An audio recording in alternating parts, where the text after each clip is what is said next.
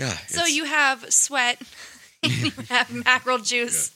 Yeah. Like it's the best part of prison is the smells.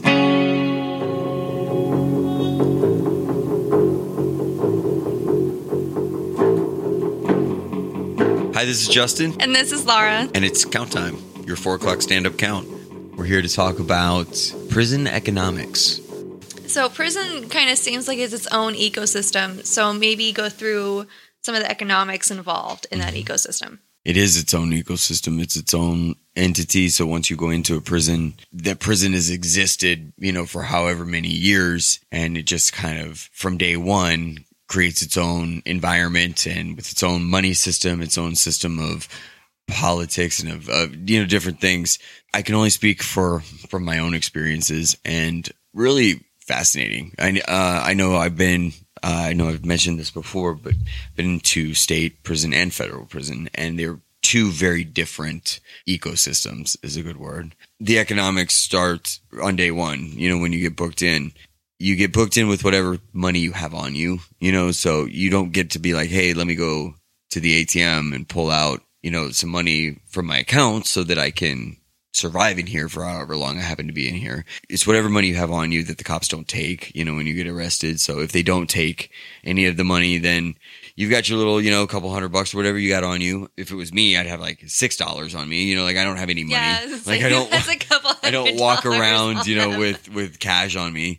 Nobody really walks around with large amounts of cash on them. And you've got to go and figure out how to get your money out of your account and put it on your new account, which is your inmate number, and it goes into a trust fund. Mm-hmm. It's the inmate trust fund, and so everybody gets their money deposited into a giant pool, and then a computer system keeps track of which part of it's yours, and that's what you use to pay for your hygiene, soap. Well, that's hygiene, but also, just to visit, for right now, I believe it's $5 or it might even be $13.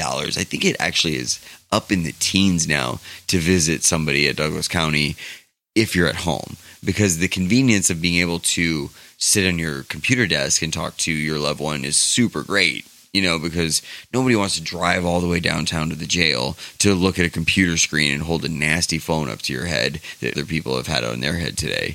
You just think of those kind of things when you're in prison, because everything is so gross. It's maybe not on the outside really gross, but on the inside what's going on, and it's not good.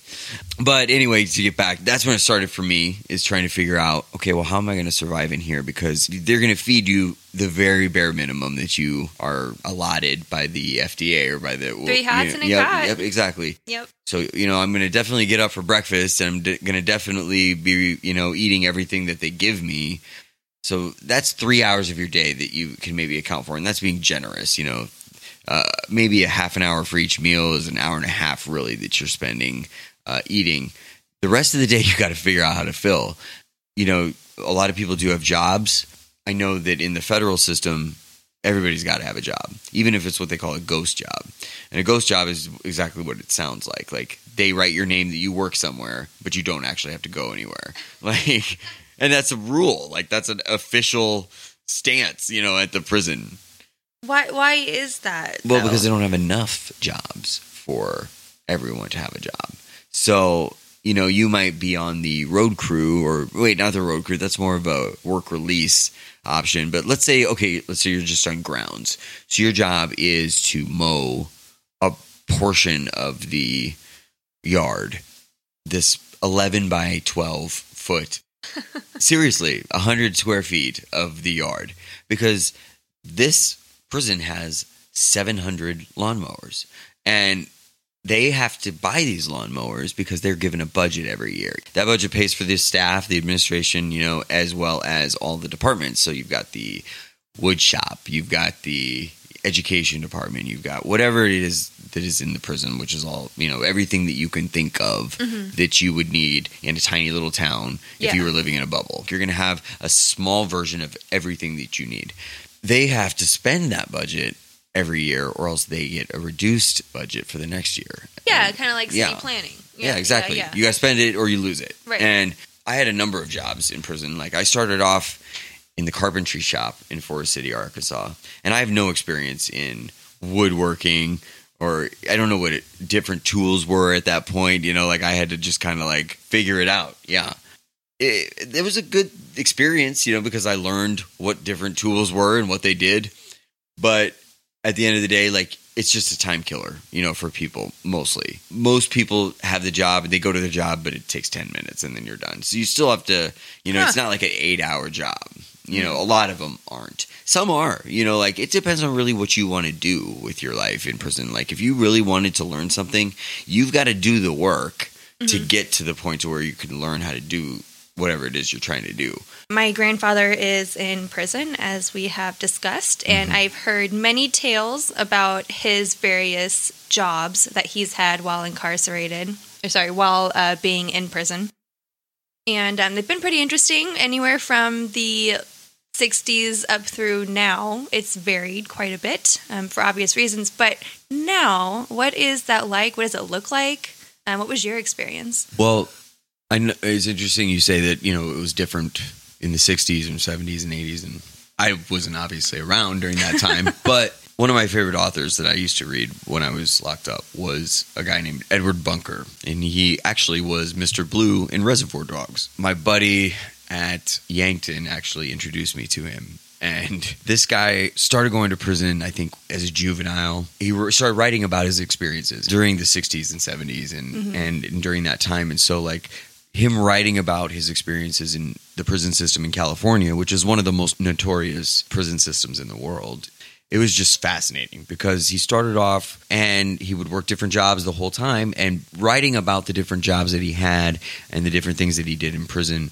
was super interesting because it was totally different then than what it is now. As far as like what I could kind of glean from his experiences was that they were much more humane in the way that they treated the inmate population. Like, it wasn't a business, number one, so nobody's making money off of it, which, probably could be a good thing and could be a bad thing because, California having one of the largest prison populations in the country, it's definitely going to be a drain on society, and so you need to have prison industries that are making the different products or that are offering the different services. Like, so he had, they did everything from, telephone repair to, license plates, different things like that, like, so all sorts of different professions you could go into. Whereas today, that's just not the case.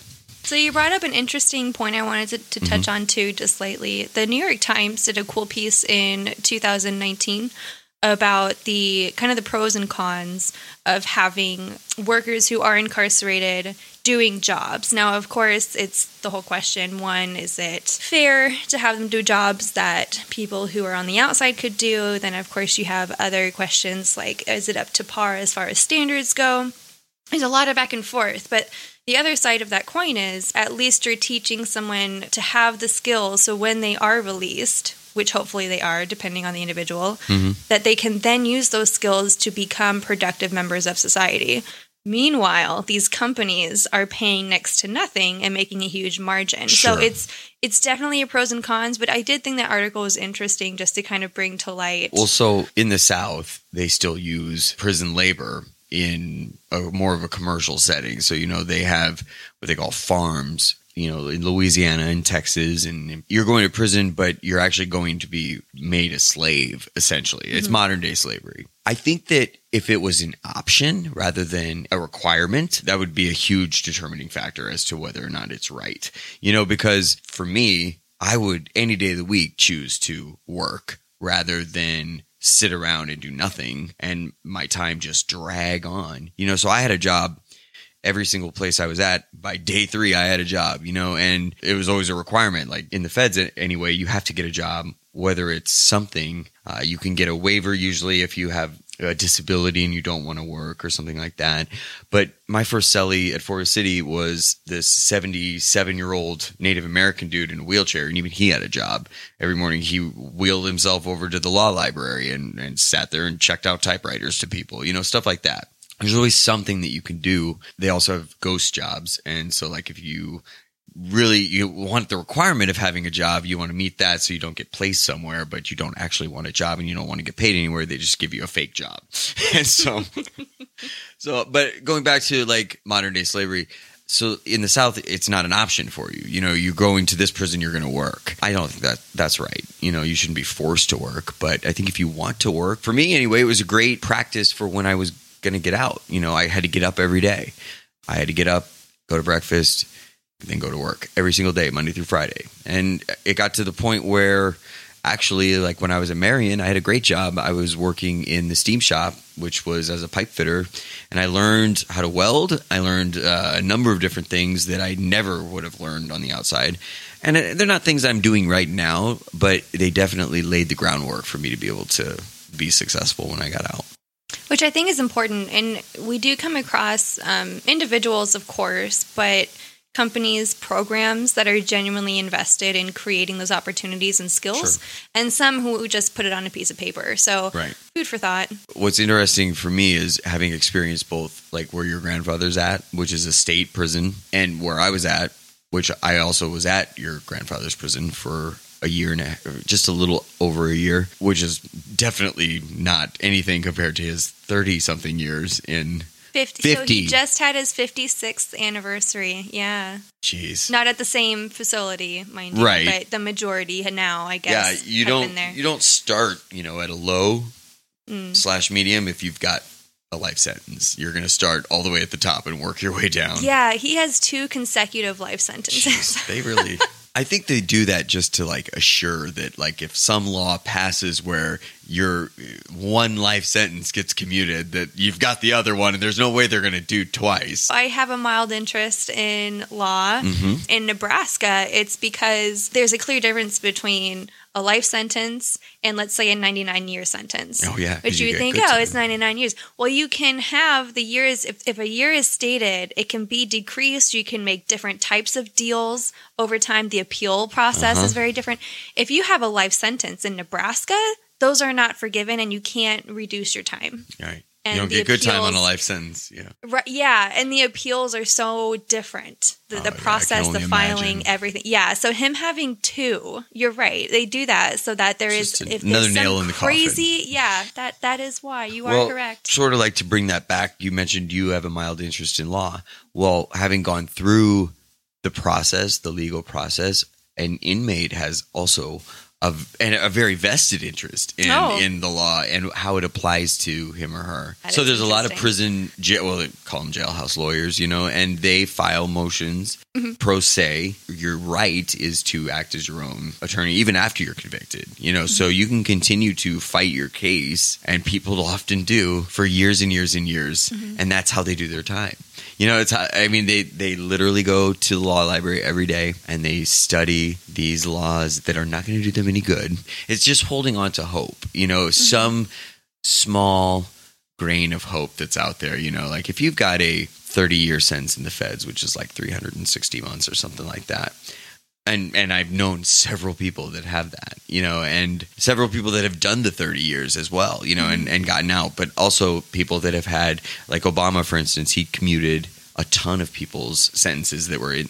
That was all the sentences for crack cocaine back in the, you know. Bill Clinton. Yep. So how this relates back to prison economics, are you saying the hope is a currency? No, the hope is those people charge for their services.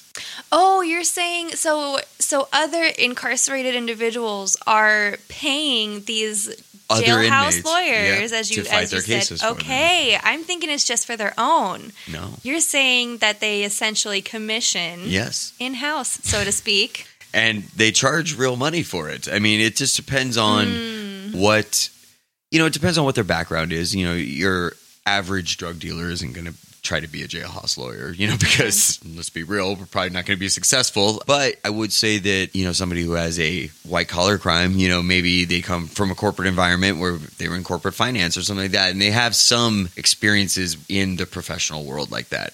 You don't have to be a graduate of law school to sound like a lawyer. You know what I mean? Like if you read enough of the statutes, you know, you can sound pretty convincing. I wouldn't know. My case was pretty cut and dry. I didn't have a whole lot of loopholes. So I was on video. Oh, no. So yeah, a jailhouse lawyer will charge, not as a per hour basis, because that would get really ridiculous. Also, you can't keep records of stuff like that around you because it's all contraband. If they find out you're doing that, they know it's happening, but if they find out that blah, blah, blah charges X, Y, and Z per hour for legal services, the prison would have to put a stop to it, so they would rather not discover anything like that. So you can't write down this, that, and the other, so you probably charge per motion or, per filing, whatever, something like that would, run. I'm not sure what it would run. I didn't ever buy any myself. So as a general idea, even though we don't know numbers, of course, they're not charging the way that we would on the outside, but it is real money, you said. Well, it's real money in terms of it has value to the people that are. So that's what I'm wondering. So is it? Let me clarify. Okay, it might be monetary. 20 boxes currency. of. That's so perfect. let's talk about currency. Okay, let me start at the very beginning. So in county jail, you're trading different items that you buy from the commissary. Now, the way that the value is determined is you can only spend $50 a week in the county. There's a limit to how much people can have. So a lot of times people in county just do a 2-for-1, or a 1-for-2. So you go to them and you get a honey bun. You just have to pay them $2 back when it's your day to go to the store. Oh. And so a lot of people, it's like getting a payday advance loan. Sometimes when it gets desperate, it's 3 for, so you got to pay 3 back, but you're hungry. You haven't eaten in 2 months. You're in county jail now, and now all you want to do is eat and sleep. So in state prison, it was tokens, and you are able to get 15 of them a week, and they buy a soda a piece. They're 50-something cents. At least they were when I was there. So that's their value, is 50 cents a piece. So let's say you want to buy some pills or whatever it is you're buying. Mm-hmm. It all has a token value. So you might be hoarding tokens for months and months and months, saving up for your birthday or something. And then all of a sudden you get shook down the night before by an officer. They discover all of these tokens and they take them. Mm-hmm. So you lose them. You don't get the value. You don't get, them put in any kind of account for you. It's gone. You just got robbed, so that happens all the time. So you have to be careful, where you're going to store the different things that you're using for currency. In the feds, it's stamps. In some places in the feds, it's mackerel. As in the fish? Yeah. Something that nobody eats in the real world. I was just going to say, is that for eating? Or yes, is that it's for eating. Because I don't eat. What are you going to do with it? I was going to say, I don't eat dollar bills, but no. I trade dollar bills. No, you buy them because people do eat them. It's the cheapest form of protein that you can buy for the most amount of protein that you can get. And your omega-3s, all in one. Yeah, I don't think anybody considers that. At least I didn't. But you get, a bag of mackerel. It comes in a bag. Mm-hmm. It's you would think, listen, it's like tuna, except imagine if your tuna was in a bag of oil. So it's in a bag of oil. Are we talking those convenient little No, you zippers? Can't see through them. No, they're not zippered. You tear them. You can't reseal them, thank God. Can only imagine what that would have been like. To build on that, a mackerel bag is $1. You're going to go to the store, you're going to get 20 mackerel, okay, or 40 mackerel. Or maybe you owe the ticket man and you lost on a bet or something. You owe $100. You can go get 100 mackerel, and that's how you pay your debt. When you say ticket man, is that someone who takes bets, It's a bookie. Yeah, the bookie. Can you explain what they do? What they do is they hand out tickets every week. Well, it's actually every day, I think, because things change on a day-to-day basis. And so it's amazing. It's literally a walking, he takes the bets and he places them and people win big. Really big. Some people have won thousands of dollars. That's a lot of mackerel. It is a lot of mackerel. You're never going to open that bag of mackerel and eat it. But listen, some people do. I have. I've eaten the mackerel. It's not that bad. It smells. Is it whole mackerel? No, it's slurry. Oh my God. Yeah, it's a greasy, smelly mess, and you have to eat it right after you're done working out. Yeah. So you have sweat, and you have mackerel juice. It's the best part of prison is the smells. So in forest cities or in a lot of other places in the feds, stamps are the currency. So a book of stamps is worth $5.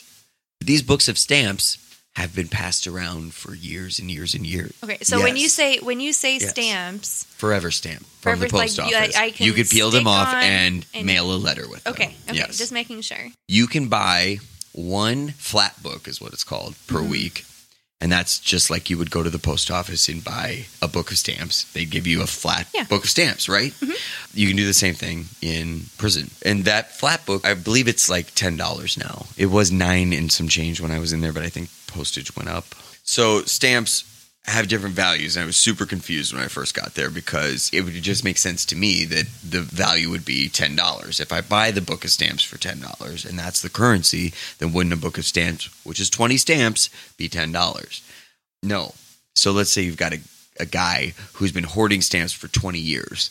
Or he isn't, because he would never get away with it for that long. But let's say he's the one that has all the stamps right now. You buy them from him, you buy 20 books, you get them for $5 a piece. The books are used stamps. The stamps you buy in the yard they're 20 stamps. They've been passed around. Usually they're of a stamp on the front and a stamp on the back for each individual stamp. And I know it sounds weird. Wait, so the stamps by themselves are taken off the backing and they're stuck together back to back. But doesn't that render them... Okay, go ahead. Yeah, I'm you're not I'm going listening. to mail anything with these stamps, Okay. most likely. Like, I mean, if you want to mail something, you're going to buy a nice stamp from the store and put it on your envelope, because the stamps that you buy on the yard usually are just stuck to each other back to back. So you've got, a forever stamp on the front and a forever stamp on the back, and that's 2 stamps. So let's say you're buying something that costs 10 stamps. You'd only need 5 of those. But they're not, you don't peel them apart. You can't mail anything with them. Like, that's why they've lost their value to a certain degree. But if you were to buy a flat book from the store for $10, its value is only $7. So let's say something costs a book of stamps and you give them a flat book. Well, you're giving them a flat book. You're not going to get change. You know what I mean? You're not going to get $3 back. You're going to be paying $10 for what you were going to buy. But that guy would have accepted, yard stamps too. And so you could easily have gotten whatever it is that you needed to get for $5 because you just bought stamps off of people on the yard. So I know it's a little bit confusing and it's a little bit convoluted, but eventually it makes sense the more you deal with it every day. Everything you do requires some form of currency. It doesn't matter what it is. If somebody does something for you in prison, they're not doing it for free. And if they are doing it for free, then there's other intentions behind it.